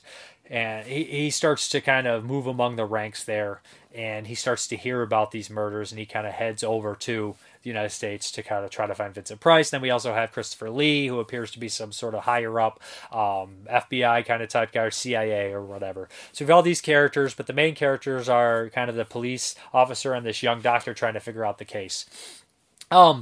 It's kind of sloppy in some aspects. There's a lot of stuff going on. Like a lot of the performances, they'll have these character actors that you've seen in a bunch of stuff. They'll be in it for 10 minutes, not even 10 minutes, 35 seconds, and then get killed. And you're like, I really would have liked to see that guy more, or I really would have liked to see him a little bit more, and he's gone. And a lot of the deaths are really cheesy. It's funny because they mention, I was just talking about Beverly Hills Ninja, where Haru tries to give Will Sasso that shiatsu massage thing to knock him out, and literally the bad guy in this movie is giving people that to kill them. That's what he does. He just grabs this and he's like, people get melted by acid. There's these super strong, like, people created. There's some funny gag stuff with this guy constantly losing his limbs. I don't know. This movie's not necessarily amazing or anything, but it's not super horrible. It's all right. I would give it like a slight pass. I don't love it. There's 2 cuts on here. One, the UK print and the US print. The US print has subtitles, so I watched that one. The UK print does not. What else is on here? And then there's a trailer from hell with Mick Garris and an audio commentary with Tim Lucas, which I wish I would have got a chance to listen to. But all in all, I'm not that big of a fan of the film. I love the cover art, so I kind of just avoid it, even though context is key to everything, and I probably would have showed a little bit more appreciation if I would have got a chance to listen to that Tim Lucas commentary. But I'm digging what Kino's doing. They're re-putting out a lot of those old Vincent Price ones that Scream had or Twilight Time had that went out of print, so only $15 on a lot of them on their site, so I'll probably be rebuying a lot of those if they have new features or new prints or anything like that. So anyways, love Price. He's all right, decent in it. Cushing's underutilized. Lee's okay in it. It's not, I love Christopher Lee, but it's not the best Lee performance or anything like that. It's not like something amazing. But yeah, that is Scream and Scream Again. Okay, hitting to the last 1970 movie, and that is Jess Franco's Nightmares Come at Night. And this is was this the 4th? I know he directed like 5 or something like that, but only 4 were released in 1970, so this is the 4th one. The last Jess Franco in 1970. This has, who's in this one? I want to make sure I mention this. I know Soledad Miranda is in here. Yeah, and I think Jack Taylor has a tiny role. Of course he does. And the doctor from all of his movies, and kind of Count Dracula is in here. So this one I'm going to be a little bit more inept on. Because the movie's a little inept. So the story is we have this woman who's suffering from mental illness, and basically she is in a lesbian relationship with another woman who constantly is gaslighting her to think she's crazier than she is. There appears to be some sort of money plot to steal everything that she has, some sort of gothic kind of twisted plot or anything. There's these weird kind of people hanging out in her house, kind of sprawling around naked, which is Soledad Miranda. Every once in a while we have a sex scene that's in the dark, and apparently someone we believe is her, the so-called girl suffering from mental illness, comes in and kills them. It's just really kind of sluggish, and it's probably the weakest of Jess Franco's movies from 1970. I mean, he did have some good ones: Count Dracula, The Bloody Judge, and Eugenie, all better than this, all more interesting than this one. I just think this movie was kind of semi-lost, so I think that's cool that it's finally been released. It's there's some really dark spots in the movie. Literally, there's a scene that's so dark, all I could see was a white ass that hadn't been suntanned. Like, I was just like, can't see anything but except, like, I think that's an ass on the screen that's not been suntanned. It's just a pale butt sitting there. Yeah, so on the features, there's an audio commentary with Tim Lucas, Eugenie, A Nightmare of Sex Charade, a 20-minute documentary by Daniel Goulet on the making of the film, including interview footage with Jess Franco. Jess, what are you doing now? An 8-minute homage to Jess Franco. Interviews with Franco's friends and collaborators, and a visual essay on the creation of the HD Master. I wish I should have watched some of this stuff. I just wasn't overly enthused with this one. There is kind of I don't even want to say it. There is kind of a twist at the very end of the film, but you kind of assume that there's gaslighting happening and everything like that. A lot of sex and nudity, if that's your thing, which I never really mind, that stuff being in there. And I just was more of a fan of Jess's other movies. I am glad it got a release because it's one of the rare Soledad Miranda performances. She wasn't in that very many movies before she died, tragically. And yeah, she always looks great. And Jess Franco probably would have used her in every freaking movie until she, But anyways, that's Nightmares Come at Night. Not necessarily something that really stands in my mind very much. Sorry. Hey guys, what's up? This is Blind Spot, because neither of us had seen it. And this is The Skin I Live In. Starring Antonio Banderas and Dr. Poison from Wonder Woman. I can't think of her name. It's funny that I'll know, like, she's probably like a Academy Award winning actor, so I'm like, she's Dr. Poison, because that's where my mind goes. This is directed by Pedro Almodovar. He's pretty much a well-respected director, kind of a cult director, and I've not really seen that many films by him. I think this might be the only film I've seen the entire thing. I've seen I've seen parts of Bad Education. He's done a bunch of others, El Matador. I have a box set that I've been meaning to get to, but yeah, I'm kind of terrible about that. Instead, I watched, like tons of trauma movies and Tempe movies instead of watching what I should be. So yeah, this is a crazy movie.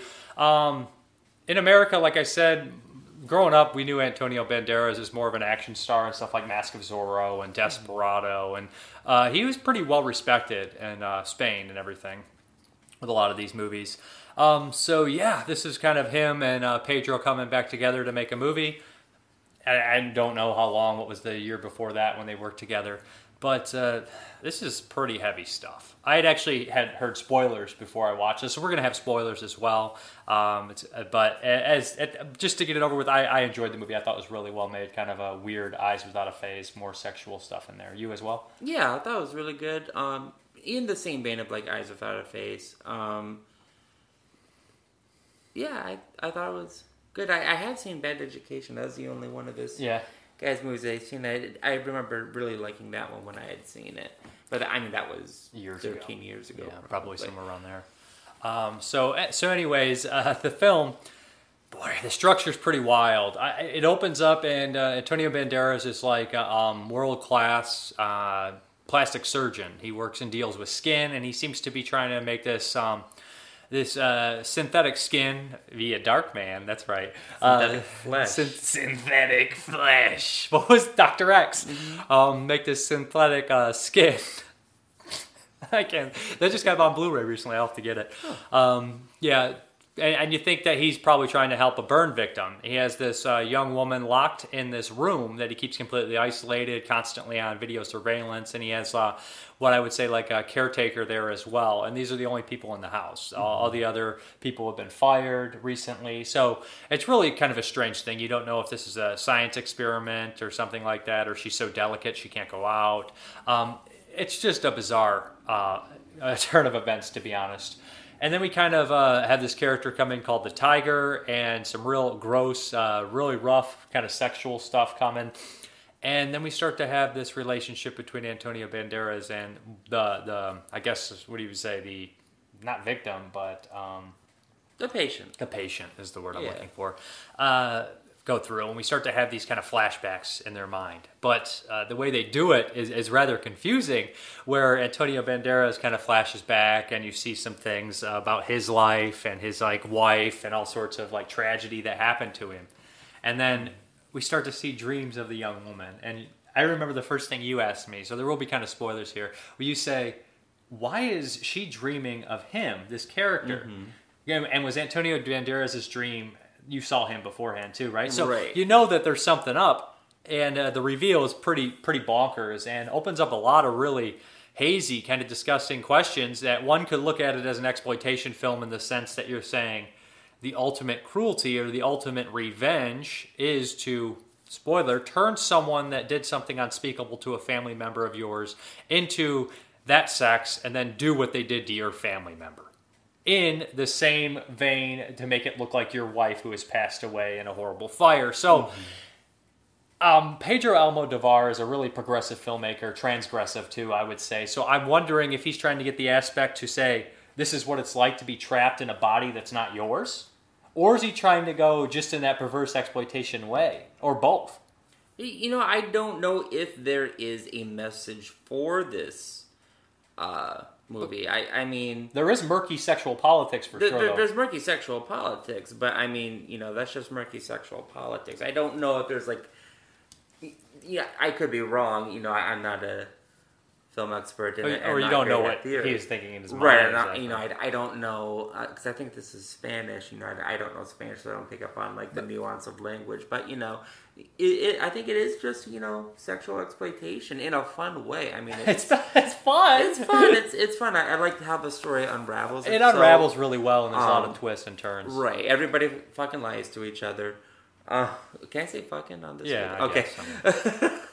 It's kind of funny that people expect it. Sometimes I slip on my language, but they'll be watching literally a movie where a guy turns a rapist into somebody that looks like his wife so he can rape them to get revenge for his daughter. It's just like, and then you cuss and they're like, that's absurd. I'm done, unsubscribe. No, but it's funny to think that. It's like, you're talking about the most crazy, insane things, and then somebody's like, you talked about slaughter vomit dolls, but then you said the F word. That's where I draw the line. Or you said boobies too many times. Yeah, it's just, I don't know. I like it, the reveal at the very end when the character confronts at the dress house or whatever, the dress place where he worked. Very end? The very end, he walks in. And he's the woman, and he's in the disguise, and he had been missing for years. Oh, that yeah, reveal that is so great. heart-touching. Like, it's such a dramatic piece with expert acting that I literally started to tear up during it. I was taken back by it. Yeah, and the sexual exploits. I also love the idea of somebody watching this movie. I doubt somebody would be watching a Pedro Almodovar movie and get offended by something like this, but watch the movie and being like, oh, she's so hot, and then like getting off on like the gross rape scenes, and then to come to realize that it was a man, and they're like, I would just love somebody to watch it and be like, oh, I'm appalled. The whole time. Although, to be fair, it is a male actor and a female actor. Yeah, they don't... they don't do that. They don't take the male and dress him up as a female. There might be a scene, but there might be a slight in the beginning when he started to transform. Yeah. But there was the scene where that movie K9, where they literally take it's a prison cell block, and the characters are playing like trans characters and actually played by females and stuff. They actually didn't get trans or any of that. And I was just like, it came out like right before a lot of the people would be upset about that kind of stuff in like their 2010 or something like that. Because I know that nowadays they would really want trans people to play those roles and stuff like that. But yeah, I thought this was a great movie, and it's really well acted. Antonio Banderas is like cold, man. He's cold. You know, this is going to sound really shitty, but anybody married to him, you can kind of see why they'd carry on an affair with a horrible person or kill themselves. That piece of dialogue that the caretaker or the house caretaker gives is great when she says she ended up taking the path of the window, and years later something. She delivers it much better. Her daughter. She ended up following the same road that her mother did through the window. Yeah, that's dark. But it's really bothersome, and it's really murky. He likes to blur those lines because the rape scene, it's such a, you know what I mean, like. I hate doing this because then we get into the sexual politics like Straw Dogs, where it's like, well, that first rape was bad, but not as bad as the second rape. So we have levels of how bad rape is, and it's just like, I don't want to get on that. Like, it's all bad, and I just don't know. A turd is a turd, right? Right. It's one of those things where it's like, was there actual rape? Did he rape her?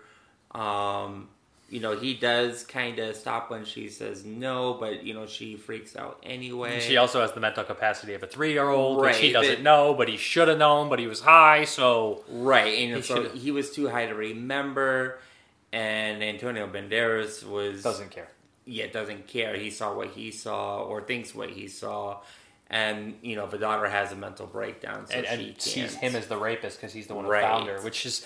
really devastating. It's just like it's kind of a exercise in cruelty at the same time. It's like, can we make this situation even more twisted? Well, it's the same thing. I think that I pointed out in was it M with where they all want to kill. Peter Lorre, and the only evidence they have that Peter Lorre is the killer is the accusation of a blind man.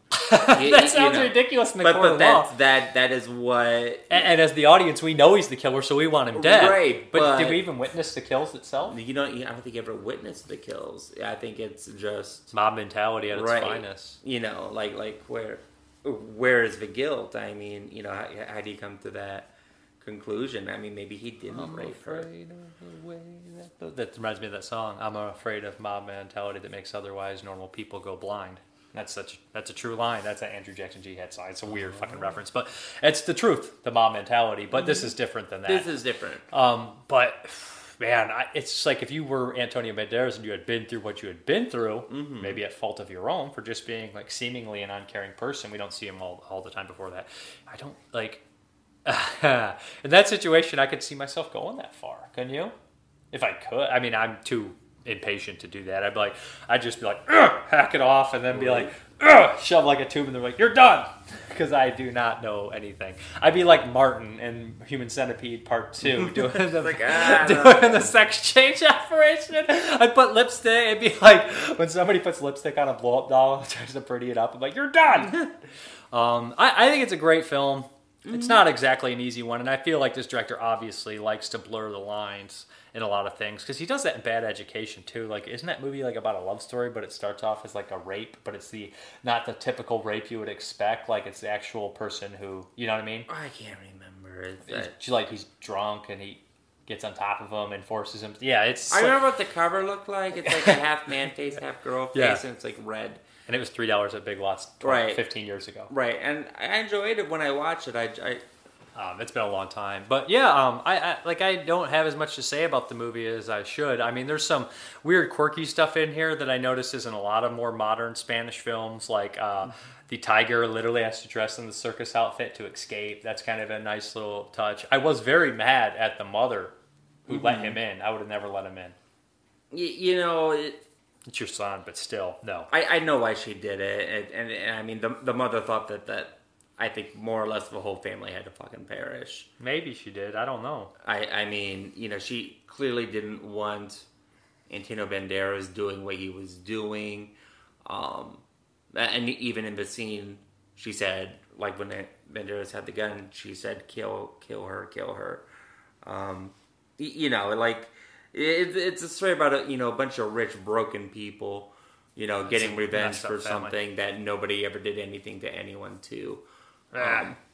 It's weird. It's weird, but it's a fun movie, and it's definitely worth a watch. So, who's your favorite character? It's just the mom, absolutely. The maid. The maid, the maid. She's like the maid, mother and pops. No, she is. She is the mother. Yeah, she's both. She's Tiger and Antonio Banderas. They don't know that. She never told them that she was their mom, nor did she. Well, she told the Tiger that she was their mom, but Antonio Banderas she never told. I don't know Antonio Banderas' name. Doctor something. Doctor. Yeah. Doctor Psycho. Doctor Banderas. Doctor Banderas. No, I thought that she was fantastic. And it is shot erotically at points, like the stuff, not like all the rape scenes, but some of the other stuff is, I think kind of he does sexualize a lot of this stuff, obviously. But I mean, this is a movie about sex, and really so is Bad Education. It looks great, though. I like the cinematography's top-notch. The acting's top-notch. Oh, yeah, it was fantastic. The story structure is really well done, too. And I knew the twist, so I was just, looking at you, and you're like, why are they flashing back to him? I don't understand why she's dreaming of him. Yeah, my biggest problem is I didn't know what part was a time skip and what part wasn't. And I think just because of the way that the narrative was presented. And then once I realized, we're still in the time skip. Then you realize exactly the twist. Then I realized the twist right away. When do you realize the twist? Where you're like, I'm like, I don't know if I was like. I'd never seen a movie like that though. Have you? I watch a lot of weird anime and read a lot of weird. Well, there is that really good episode of Tales from the Crypt called The Assassin. Spoiler for the Tales from the Crypt season 6 episode, The Assassin, with Corey Feldman and Jonathan Banks, and I don't remember who else is in that one. But it's a really good twist in here. They come to kill this. They track this guy, these assassins. That this person is assassin. These are government officials. They have to kill this guy, right? And the wife's home. And they're like, well, where's your husband? He's at work. We're like, we're going to have to hold you here. Your husband is an awful, awful assassin and killer. We're going to have to take him out. And she's like, oh, no. And then she slowly starts to seduce them and kill all 3 of the assassins, come to register. At the very end, the twist is hilarious because the husband, there's a thing in the very beginning when they leave. He's like, you're a wonderful woman. And the wife always says, of course, silly. What else would I be? And then at the very end, this is definitely probably something that would be problematic now. I guess people would say, but says, of course, silly. What else would I be? And looks at the camera because I had a sex change to blend in with society because they were looking for a man. I think there's a Walter Hill movie that recently came out like that too, where there's a male assassin that gets a sex change to a female to kill a bunch of people. Was Walter Hill the guy that did Streets of Fire and Hard Times and The Warriors? Yeah. I swear that guy's gay. I never ever pictured that ever. Because he's Sam Peckinpah light, and you think Sam Peckinpah's gay. Well, you just because Lisa Vega said that about a sex change. You just said It has nothing to do with Streets it. of Fire is homoerotic. All 80s movies are homoerotic. Oh, all of Walter Hill's movies are like crazy homoerotic, with the exception of the Bronson one. Hard Times? Hard Times. I didn't find that one to be as homoerotic, but I would still ship everyone in it. But you know, I don't even want to think about anybody in Hard Times having sex. I did. I am right now. Strother Martin and the bald guy from The Longest Yard. Okay, that's a nightmare for everybody. So what are we doing next week? Next week, well, I told you. The Blind Spot? You want to do Day of the Triffids? Yeah, that's what we're doing. The 60s one. And I think, did Freddie Francis direct that? Neither of us have seen it. We've been meaning to watch it forever. There's more than one?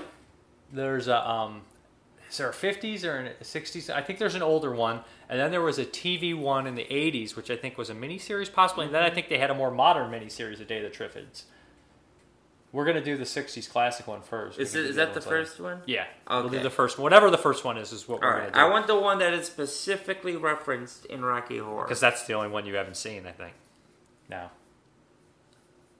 No, there might be a few more in this song that I could probably pull up, but I'm really tired right now, so... Yeah, you've been out for 24 hours. Yeah. We're out of here, guys. All right, bye. Okay, we're going to get into the questions, comments, and all that stuff. And last week I asked you favorite movie to watch on a rainy day. So Adam Watson, I love how it's rats that defeat the... Oh, I don't want to spoil anything here, but he basically goes to a spoiler on the Suicide Squad, which I rewatched, and I still like it quite a bit. Yeah. So the Maniac, to answer your question, who likes to roll in the hay? Igna from Young Frankenstein. Thankfully, no assault involved in that. Favorite rainy day horror movie is maybe too predictable. I gotta go with Seven. That or From Beyond because of all that wet goo. Yeah, Seven's got a great scene where Brad Pitt's chasing down the trench coat, black glove, hatted killer. That's good stuff. Since Ravenous was mentioned in this video, do you think we need more cannibal westerns? Ravenous and Bone Tomahawk are the only two I can think of. We need more cowboys versus cannibal movies. The two we got are good. I don't know how many we need more. If there were more made, I would watch them. But I'm not going to... I don't know. It's a small genre. It's kind of a niche genre. Isimicio, I love rainy, overcast days. Growing up in Seattle, that was what my ideal day was. Like blanket, rainy day, hot tea, chocolate, coffee, and horror films. Those are slashes. She wasn't drinking all three of them. So many great titles that are compatible with a rainy day. Psycho franchise, first and foremost, where the rain actually holds significance in the narrative. Deathline / Raw Meat. The drip, drip, dripping sounds. Slight sepia tones, aesthetic. Sepia, I always say that word wrong. And that overall wet feel really adds to the mood. I love it. The Ring remake, filmed in Seattle. Lots of Korean horrors that are filmed in dreary setting. Hagazusa, The Lighthouse, and any great black and white horror film. The Iron Rose, Symptoms, and I could go on. Symptoms is a great one. Bedeviled is fantastic, but I wanted a different ending from it to feel satisfied. I agree a lot of the Marvel movies feel tedious and come off like popcorn flicks. Never really been crazy about them, but it has its loyal fan base for sure. Glad Jeremy mentioned The Last Circus because I still need to see that one. It's been on my list forever. Last Circus is fantastic. Gwynplaine, what I really found interesting that I learned about Cabin in the Woods recently is that Heather Langenkamp was one of the primary special effects makeup artists on the film. Yeah, she ended up marrying a special effects artist, I believe. And she worked on the Dawn of the Dead remake too, if I'm not mistaken. Correct me if I'm wrong. Adam Watson. In Suicide Squad, I found most of the humor to just cringe. He's not talking about in the Suicide Squad. He's talking about the original, I believe. And I love animated movies with them too. I think they work better and are more fun than the live action movies. George Hilton. Hey, George. Just kidding. For me, the best movie to watch on a rainy day would have to be American Werewolf in London. Ilk Vomit. That's the Day of the Dead rant I was waiting to hear. Also, I wouldn't say it's the best movie to watch on a rainy day, but one of my favorites is The Goonies, because it has that wet quality that we're talking about the Deadly Spawn has. So imagine Deadly Spawn was my favorite one. So yeah, The Goonies is that. The docs, they're the Goonies. Yeah, great choice. Nick Mua, firstly, I love the appearance of your cats. More of that, please, sir. Or better yet, review Disney's The Aristocrats with one of them. I don't think they could have a good attention span on that. Living in Belgium, one has to get accustomed to many rainy afternoon. Naturally, movies become an escape. I'll give you my top 3 films that help me forget those rain clouds. 1, The Party. Hilarious classic movie featuring the excellent Peter Sellers. 2, Mary Poppins. This spoonful of Disney sugar helps any medicine go down. Those that don't like it can go fly a kite. And 3, Matilda, featuring Danny DeVito at his best. Pure feel-good movie magic. Yeah, Matilda's really funny. But Matilda, we can't afford to do it. He's so funny. He directed that one too, didn't he? Questions. Your review of My Heart Won't Beat Unless You Tell It To reminded me of Catherine Bigelow's Near Dark. Both seem to be horror dramas in which vampirism is a sickness rather than magical. Could you recommend some other films that have this or similar premise? Ooh, I know I had some when I was watching it at the top of my mind. Now I'm kind of blanking. I will basically mention that the movie I, Zombie feels, it's a zombie film obviously, but it feels more scientific than any supernatural aspect, and it's just a really kind of slow, depressing turn into a zombie. As far as vampiric stuff, that feels more scientific, and I know I'll forget a bunch right when I'm off the podcast. I'm trying to think about it. I Am Legend has a... I'm not talking about I Am Legend movie, but Last Man on Earth has that kind of scientific element to it where he's trying to figure it out. The book, so forth more, even though there is a shout out to kind of classic vampires at the same time. So let me think here. Ones that handle it more as a scientific approach than a supernatural approach. Oh, geez, man. I'd have to get back to you on that one. That one I meant to do some research on. But sometimes you'd be reading these all day or talking about movies, and you just literally you have mind blanks or anything like that. Man, I just don't want to give up on that answer, but I'm just not coming to anything in my head right away. Scientific. Not coming. Which version of Invasion of the Body Snatchers disturbs you most? I'll tell you the best is the 56. That's my personal favorite. I haven't watched the 70s one in a long time. And then there's the 90s one. I've only seen those 3, but I'll go with the original, 56. With the world seemingly crazy lately, would humanity be better off as pod people? I mean, humanity wouldn't. The animals would. Everything else would be better off but us than pod people, okay? Because if you're a pod person, you don't have feelings, you don't have emotions. You're basically all controlled by hive mind. And it's just completely pointless to exist. There's no reason for anything. There'd be no art, there'd be nothing.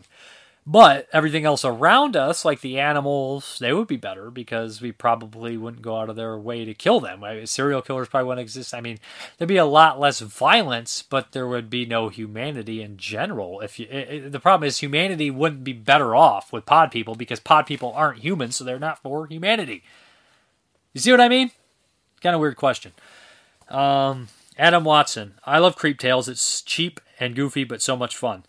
Ricky Richards. People say Cabin in the Woods is awful. That was one of the favorite horror movies from that era. I think it's great. I basically just reading a couple bad reviews and laughing. Adam Watson. You look really young and dashing with that haircut, Mr. P. Thank you. And Ilk Vomit. Are you going to review the Fear Street trilogy on Netflix? I probably will get to it eventually. Kentuckinator. Rick Sloan did indeed direct Hobgoblins. You are a scholar and a gentleman. But... here's the correction. I made a mistake. I thought that the credit said Rick Stallone, but it actually said Rod Slane. It was not Rick Stallone who directed that segment in Creep Tales. It was Rod Slane. My bad. Travis Linscomb. Isn't Carnival of Blood in the Arrow American Horror Project set, or is that a different one? That is Malatesta's Carnival of Blood, a really weird, bizarre movie that I think is worth a look. Ken Coakley. When I think of something to watch on rainy days, I first think of Friday the 13th, which is the date as I write this. A lot of the movies have their climax during rainstorms. Or is it the Mandela effect happening? No, 5 has a rainstorm at the end for sure. As a very quick aside, as I am watching the final chapter, I think Rob, the outdoorsman, who is avenging his sister from 2, was my second favorite character from all the movies and should have survived and made him the one person Jason hated because he was the person he just couldn't kill. He could have been a poor man's Dr. Loomis. I do watch the Amityville Horror on rainy days since the scene where the DeFeo family is murdered is during a storm, and then in the end they leave during another storm. According to the real George Lutz, there was really a severe storm the night they left. That opening in Amityville 2 is pretty cool in the storm. Lastly, honorable mentions to the 2 best Stormy films, Frankenstein and Bride of Frankenstein, especially since Mary Shelley conceived the story during a storm and both creatures were reanimated with lightning. Ken Coakley. Again, I wanted to get your opinion on the proposed last film called Twilight of the Dead. It's just got a green light, and Romero's second wife, Christine, is involved. They say it's going to be the definitive ending, but I had heard that George Romero was giving the Dead movie rights to Cameron C. Romero, his son. I read the original Dead Day script that George couldn't afford to make, with the crisis ending the same way it began, with no explanation. In the script, a character who was shot in the chest didn't come back and was covered with a blanket. At the end of the script, the blankets move, and it was just the wind. The same wind blows a piece of paper that lands against the blanket, and on the paper it reads, "The end. I promise. Stay scared, George Romero," which I thought was the best way to end it. I also think that was a great way to end it. The character in that script is Miguel Salazar, actually. I read that script. He dies right in the beginning. Rhodes shoots him on purpose, I believe. Maybe he dies in the jungle in the very beginning of the movie, and they throw a blanket over him and they leave him. And later on, they go through the jungle and he's not reanimated, I think is what the deal is. There's some real nasty bits in there too where Rhodes actually takes one of the characters and shoots him a couple times and hangs him upside down, so when they come back as a zombie he can torture him. It's a cool script, to be honest, and I would have loved to see it. Although the original's still my favorite movie ever made.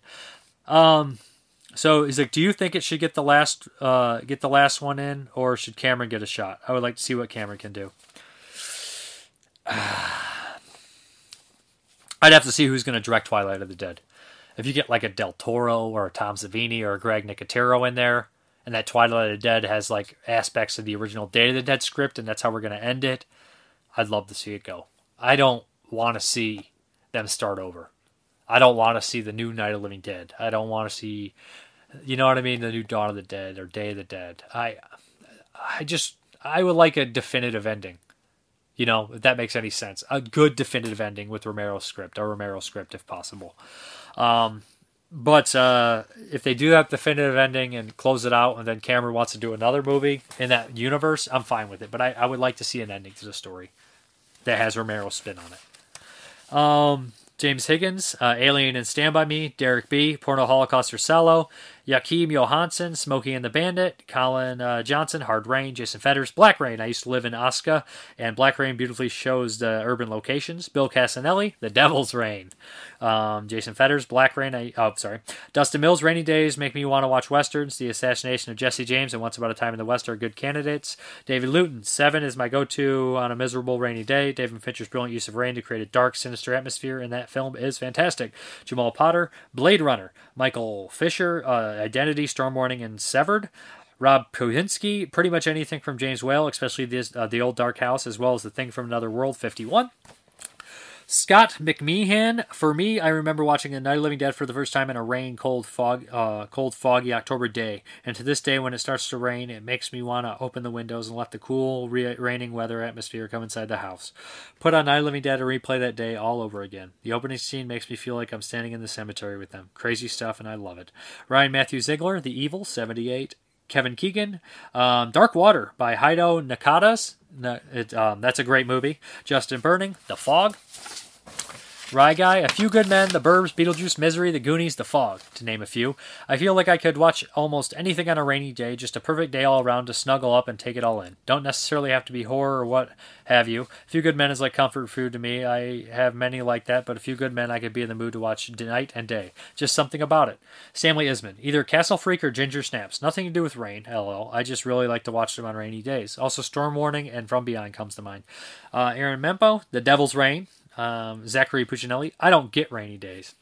Where you live, the sun. Matthew Hudson, if you're talking metaphorical rain, there are a handful of movies that have power to make me feel better for various reasons. They are City Slickers, The Shawshank Redemption, Stand By Me, Secondhand Lions, and Field of Dreams. Most are coming-of-age stories, self-discovery, or just stories of friendship, all of which I am a sucker for. If you're talking literal rainstorm, not sure. Maybe the same, actually. Dustin Patrick, It, 1990, the whole thing. There's a lot of rain in that movie in the beginning. Good choice. Brandon Young, Big Trouble in Little China. Jason Lindbergh, Nightmare City. Christopher Dallier, Slimy Little Bastards, of course. Come on now. Jamie Stone, Halloween 3. There we go. And basically, before we get into the question of the week, I want to do some Patreon shout-outs. Matt Wells, thank you very much for being a contributor. And I don't think I shouted out David Scott as well, so thank you very much for that, too. So the question of the week is, What was the movie that inspired this while watching all these movies? Basically, I wanted a favorite one-off horror performance. An actor, it was Two Evil Eyes, because I was thinking, Harvey Keitel really hasn't done that many horror movies, has he? I don't think so. So, what is your favorite one-off horror performance? An actor who doesn't typically do horror movies or hasn't done many horror movies, maybe just one, like Jack Nicholson, for example. With The Shining. I know he's Witches of Eastwick, but come on. Jack Nicholson in The Shining. What is your favorite one-off horror performance in a horror film? So basically an actor who doesn't particularly play in horror films, but did, and turned in a knockout performance. What is it? Is it Angel Heart? You know what? Just give me a movie, give me a name, give me a couple if you'd like. So anyways, we're going to hop into the update. Okay, hop into this update. First we have some from the Ronin Flick sale. Sword of the Valiant, with Miles O'Keefe and Sean Connery. Never seen this. I know Pure Cinema Podcast talked about it a little. It was a good price. Wanted to check it out. Never seen this, like I said. So, then we have Rollerball, which I think they put a new scan on this one. I think my dad liked this movie. I think I heard him bring it up a couple times. I never did get a chance to watch it. James Caan, futuristic sport. Sounds fun. Sounds right up my alley. And then we have Who'll Stop the Rain. Heard good things about this one. Nick Nolte, Michael Moriarty, Tuesday Weld. Sounds good. Not seen it. Nick Nolte, good actor. Then we have L.A. Bounty, Sybil Danning, Wings Hauser. Not heard very many good things about this one, but hey, with those two, it can't be that bad either, right? Then we have some Severn Films release. We have My Package Came In. Black Boots, Leather Whip, Jess Franco movie. Never seen this one. One of Franco's least seen but wildest efforts. Okay, very cool. Seen a lot of Jess Franco recently. Then we have The Masturbating Gunman with a classy title like that. Looks like it's signed by the director. Very cool. I know this director did a handful of crazy movies. I had a box set where he did all of them. From Australia, Mark Savage. I have not got a chance to watch it. Subversive put it out, so yeah. Here, this one sounds wild. Then we have The House of Lost Women, another Jess Franco here. I always worry I'm going to flip the back of the Jess Franco Blu-rays and there's just going to be tons of nudity. I'm like, I got to hide that. Lucky there. Then this Evil Dead 5, of course. That's right, Evil Dead 5. You didn't know there was a 4, but yeah, Evil Dead 5. What's the AK? Beyond Darkness. There we go. Scream Factory put this one out. I imagine the print's better. Clyde Anderson is at a Claudio Fagazzo. So, yeah. Then we have Retribution, which I'd seen years ago. But this seems heavy. It's a heavy case here. The Ultimate Nightmare. Yeah, I think there's some special features on this one. I think maybe some extended scenes or an extended cut or something like that. So looking forward to that. Oh, look who's in that. Hoyx Axton. That was the name I was trying to think of the other day. I don't know why I was thinking of Gremlins. I was like, what the hell was that guy's name? That's his name. Then we have Raiders of Atlantis by Ruggero Deodato. This is a cool movie, post-apocalyptic deal. Very fun. Tony King's in this bad boy, if I'm not mistaken. If nobody's seen this one, check it out. Pick this one up. This is a lot of fun action movie. It's like, got a good cast in there. Who else is? It looks like Ivan Rasimo, Tony King. What the hell is that? Christopher Conley. Yeah, he's in some of those other post-apocalyptic movies. Warriors of the Year 2072, a.k.a. The New Gladiators, by Lucio Fulci. Man, I've seen this movie a handful of times, a few times. I really enjoy this one. This one is a blast. I guarantee this Blu-ray looks excellent. Yeah, first ever authorized American Blu-ray release, plus Riz Ortolani soundtrack. Awesome. So I had never freaking seen this look so clean, I imagine. It's got a great cast. Who is in this one? I know freaking Jared Martin, Fred Williamson. I know Al Cliver's in here. It's a fun movie. I think Donald O'Brien, is he in that one? I think he's a robot in it. And then we got Endgame by Joe D'Amato. This is actually a really fun movie too. Post-apocalyptic, kind of like Running Man style game. George Eastman's in this bad boy. Al Cliver again. So yeah, we got double Al Cliver going here. Some people maybe say Al Cleaver. I've always said Al Cliver. Don't know which is right. It's not even his real name. It's just an Americanized name anyways. So yeah, this is a really fun flick too. This and all three of these three are badass right here. Those are three of the really fun movies that I enjoyed seeing a couple times. So then we have the last Severn title, Blood for Dracula, a film by Paul Morrissey. We have a UHD here. Freaking awesome. One of the best vampire movies of all time, Esquire. This is a weird movie. I have not watched it in forever. Can't wait to watch this in 4K. I might pick this one for a You Ain't Seen for Jeremy, because I think he'll get a kick out of it. Who would I care? I'm also going to do Flesh for Frankenstein, which I actually prefer, even though it's been years since I've seen him. I'm more of a Frankenstein guy. So, and then we have, what is this? Gotco, School Alive, another story. Not seen this one. Good price on it. Everyone was eaten. The good news, the math quiz was canceled. The bad news, it was canceled because everyone was eaten. Oh no. Yeah, classic. So, anyways, that is the update. We're going to hop back to the video. Okay, guys, thank you very much for watching. And as always, have a good one.